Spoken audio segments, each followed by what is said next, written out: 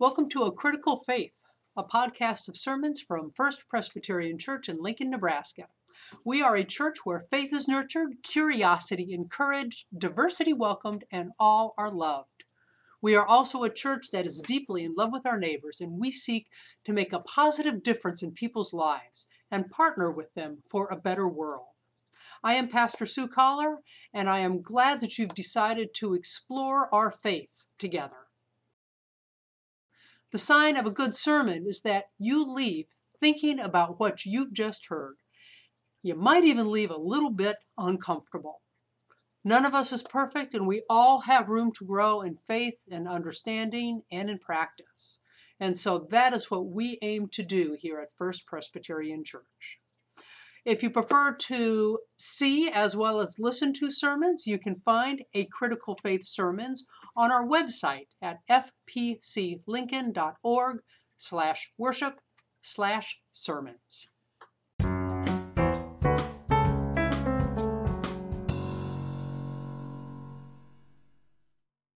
Today is the second in our sermon series, The Heart of the Matter. The heart of the matter is love. We belong to a God who loves us more than there are words to say. So we are exploring what it really means to belong to this God and to be the people of Jesus Christ in the world. Today's sermon was preached while many of us are experiencing the effects of stay-at-home orders and social distancing during the coronavirus pandemic.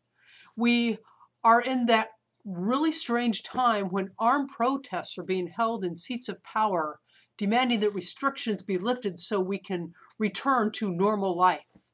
And so in today's sermon, we ask the question, do we really want to return to normal? Now, the scripture you're about to hear is from the second chapter of the book of Acts, and it is an extended version of our theme scripture for our Easter season. And it shows us how the early Christians, some of whom had to gather in secret and in isolation, were also supporting each other abundantly. The believers devoted themselves to the apostles' teaching, to the community, to their shared meals, and to their prayers. A sense of awe came over everyone. God performed many wonders and signs through the apostles. All the believers were united and shared everything. They would sell pieces of property and possessions and distribute the proceeds to everyone who needed them. Every day they met together in the temple and ate in their homes. They shared food with gladness and simplicity. They praised God and demonstrated God's goodness to everyone. The Lord added daily to the community those who were being saved. Now, Jesus used the metaphor of a shepherd several times in his ministry. In this passage from the Gospel of John, the sheep recognize the shepherd and know that he alone can provide for everything they could ever want or need. I assure you that whoever doesn't enter into the sheep pen through the gate, but climbs over the wall, is a thief and an outlaw. The one who enters through the gate is the shepherd of the sheep. The guard at the gate opens the gate for him, and the sheep listen to his voice. He calls his own sheep by name and leads them out. Whenever he has gathered all of his sheep, he goes before them, and they follow him because they know his voice. They won't follow a stranger, but will run away because they don't know the stranger's voice. Those who heard Jesus use this analogy didn't understand what he was saying. So Jesus spoke again. I assure you that I am the gate of the sheep. All who came before me were thieves and outlaws, but the sheep didn't listen to them. I am the gate. Whoever enters through me will be saved. They will come in and go out and find pasture. The thief enters only to steal, kill, and destroy. I came so that they could have life. Indeed, so that they could live life to the fullest. So what if I don't want the world to return to normal? I know that's the big cry that we're hearing from everybody is, When will life return to normal? When will we get to eat out again? When will we get a haircut again? When can we go to the store and not worry about being 6 feet away from the person in front of us in line? When will we be able to worship in person again? We are all asking those questions. I will say, though, the question I have not yet heard is, when will we be able to resume all of those committee meetings that we have day after day after day? So I guess, I don't know, maybe there's one good thing that's come out of this new normal, I guess. One thing we don't miss from the old normal. But whenever life gets turned upside down, it's natural to long for a return to the way it was. A sense of normalcy or predictability might be a good way of putting that. I know as we watch the news, we see some people are taking that longing for a return to the normalcy of the past to extremes, having armed protests in governors' mansions and seats of power, looking for a sense of normalcy that is familiar to them and that in some way must be a sense of comfort for them. But my question for you is what if what the world considers normal was never that great to begin with? And think about that. What if I don't want to go back to the ways of everyone out for themselves and to heck with everybody else? What if I don't want to go back to the ways of the world where the goal is to climb that corporate or social ladder and not worry about who you have to step on to reach the next rung? What if I don't want to go back to the ways of people demanding their rights at the expense of somebody else's rights? Or the days where big corporations are more interested in the bottom line than in relationships, and so they're putting all these small businesses out of business? I mean, I get the unsettledness of this time. I'm feeling that as well. I get that for some people, this sense of isolation, this time of isolation is financially devastating for them. Health-wise, I know that there are those who are experiencing extreme health issues because of what we're dealing with right now. But I'm still going to dare to long, not for a return to normal, but for something better. One of my favorite scriptures is John 10. Jesus talks about being the shepherd, the one who knows his flock and the one who is known by his flock. They recognize his voice. They are safe with him. It's a good story all the way around, but my favorite part of the story is the very, very end where Jesus says, I have come so that my flock, so that my people, so that the ones whom I love might have abundant life, might have life abundantly in every single way. Jesus came so that we might live life to its fullest, so that we might realize in our own lives the fullness of God's love for us and be so filled with having what we need that it just overflows onto everybody else around us. That's what abundance is. It's not just having what I need, it's having so much of what I need that it flows out over everybody else and everybody has what they need. That's the life Jesus desires for us. Now, right now, that promise of abundant life really speaks to me because in that simple sentence, Jesus holds out the hope and promise of a new kind of normal, one that I long for, but one I also have to admit, frankly, sounds a little too good to be true.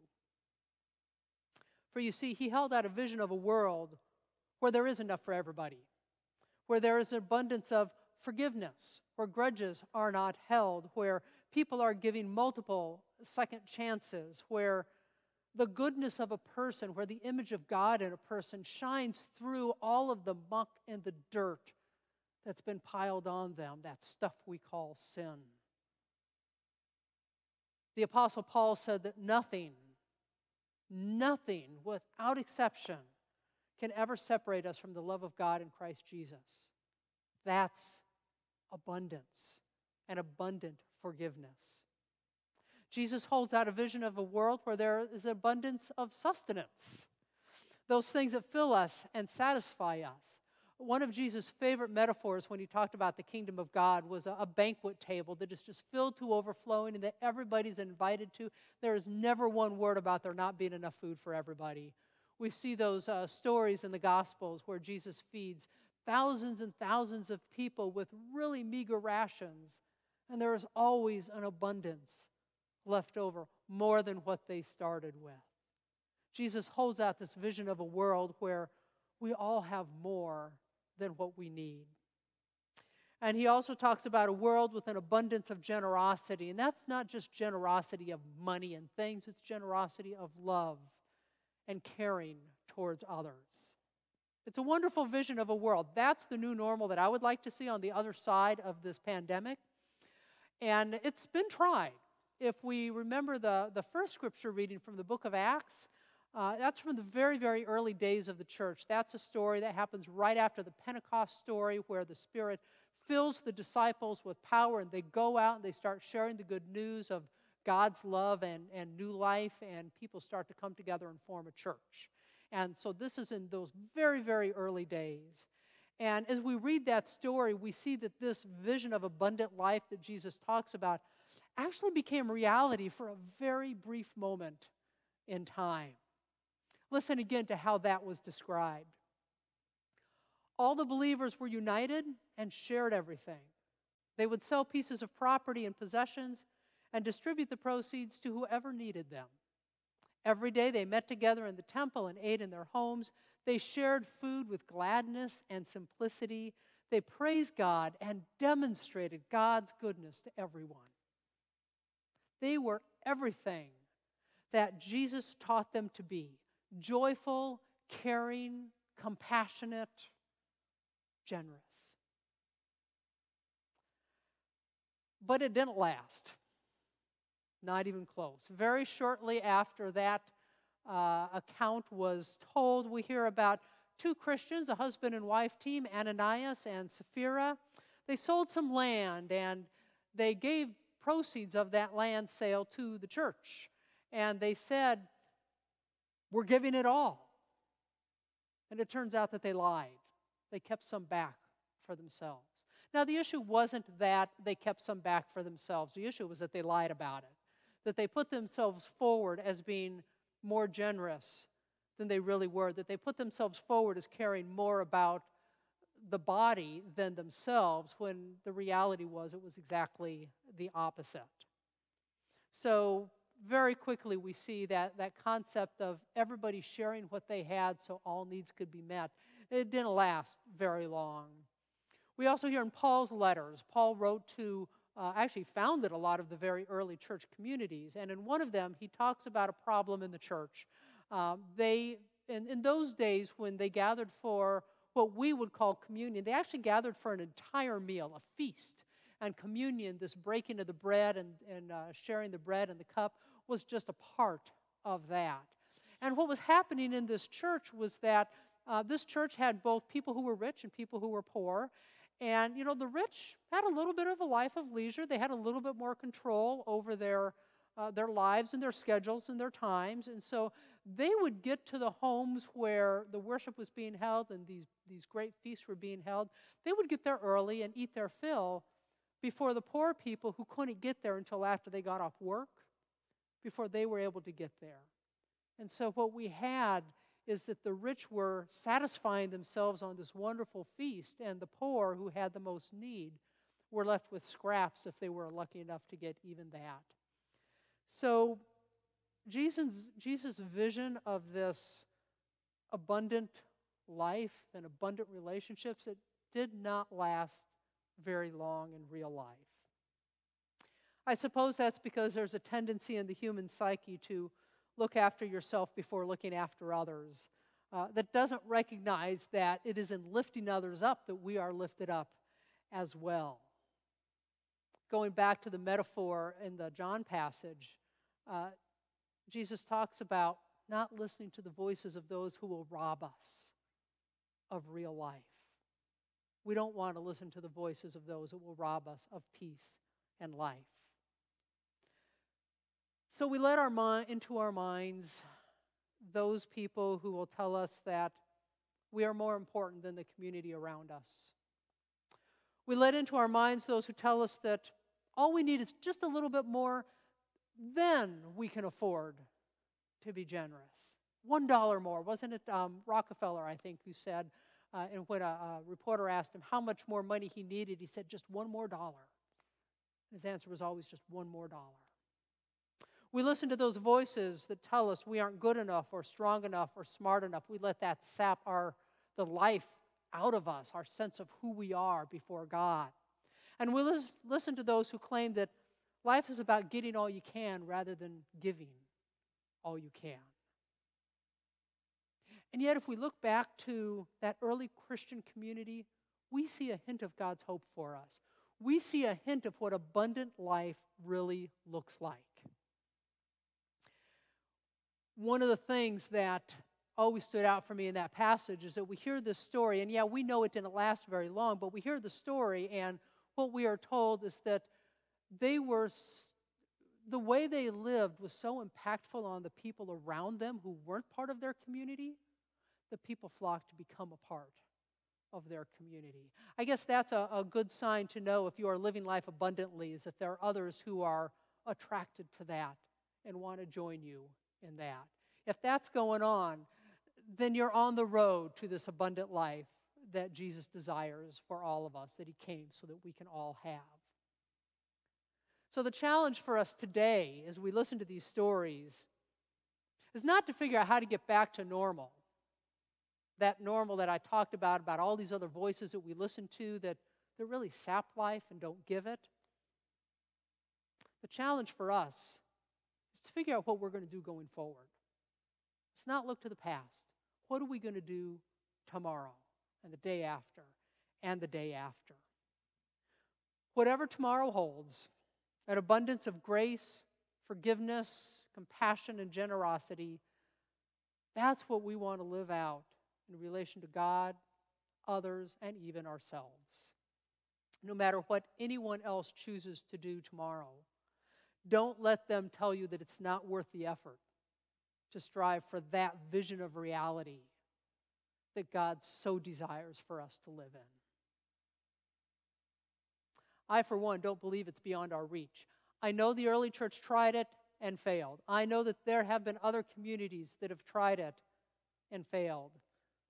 But I still don't believe it's out of our reach or not worth striving for. I look at what we're doing here at this church right now. Aren't we moving in that direction through our giving to the church? We're able to continue making a difference and making an impact because of your generosity. I look at how we're living it out through our phone calls, our notes to each other, and this time of physical distancing. I get calls and notes from people who say how much it meant to them that someone from our church, out of the blue, picked up a phone and called them just to say, "How are you?" or just to talk. Making those connections. Isn't that part of living this abundant, life-giving life? Aren't we living it out when we gather for Wednesday evening prayer and our Sunday Zoom fellowship and communion and our Sunday worship watch party? When we gather together in joy to worship? Aren't we moving towards this reality when we take time out of our day to run an errand for someone or to drop a meal off at somebody's house? When we share our prayer requests and pray for each other? Aren't we living this out already when we don't assume someone's okay, but we actually ask them and then we listen to their answer? I think there's many ways that we are taking steps towards living a generous, joyful, abundant life. We aren't perfect at it. We're going to keep striving at it. We're going to fail on occasion, even with our best intentions. But aren't we moving in that direction? And aren't we feeling some of the joy that comes from that?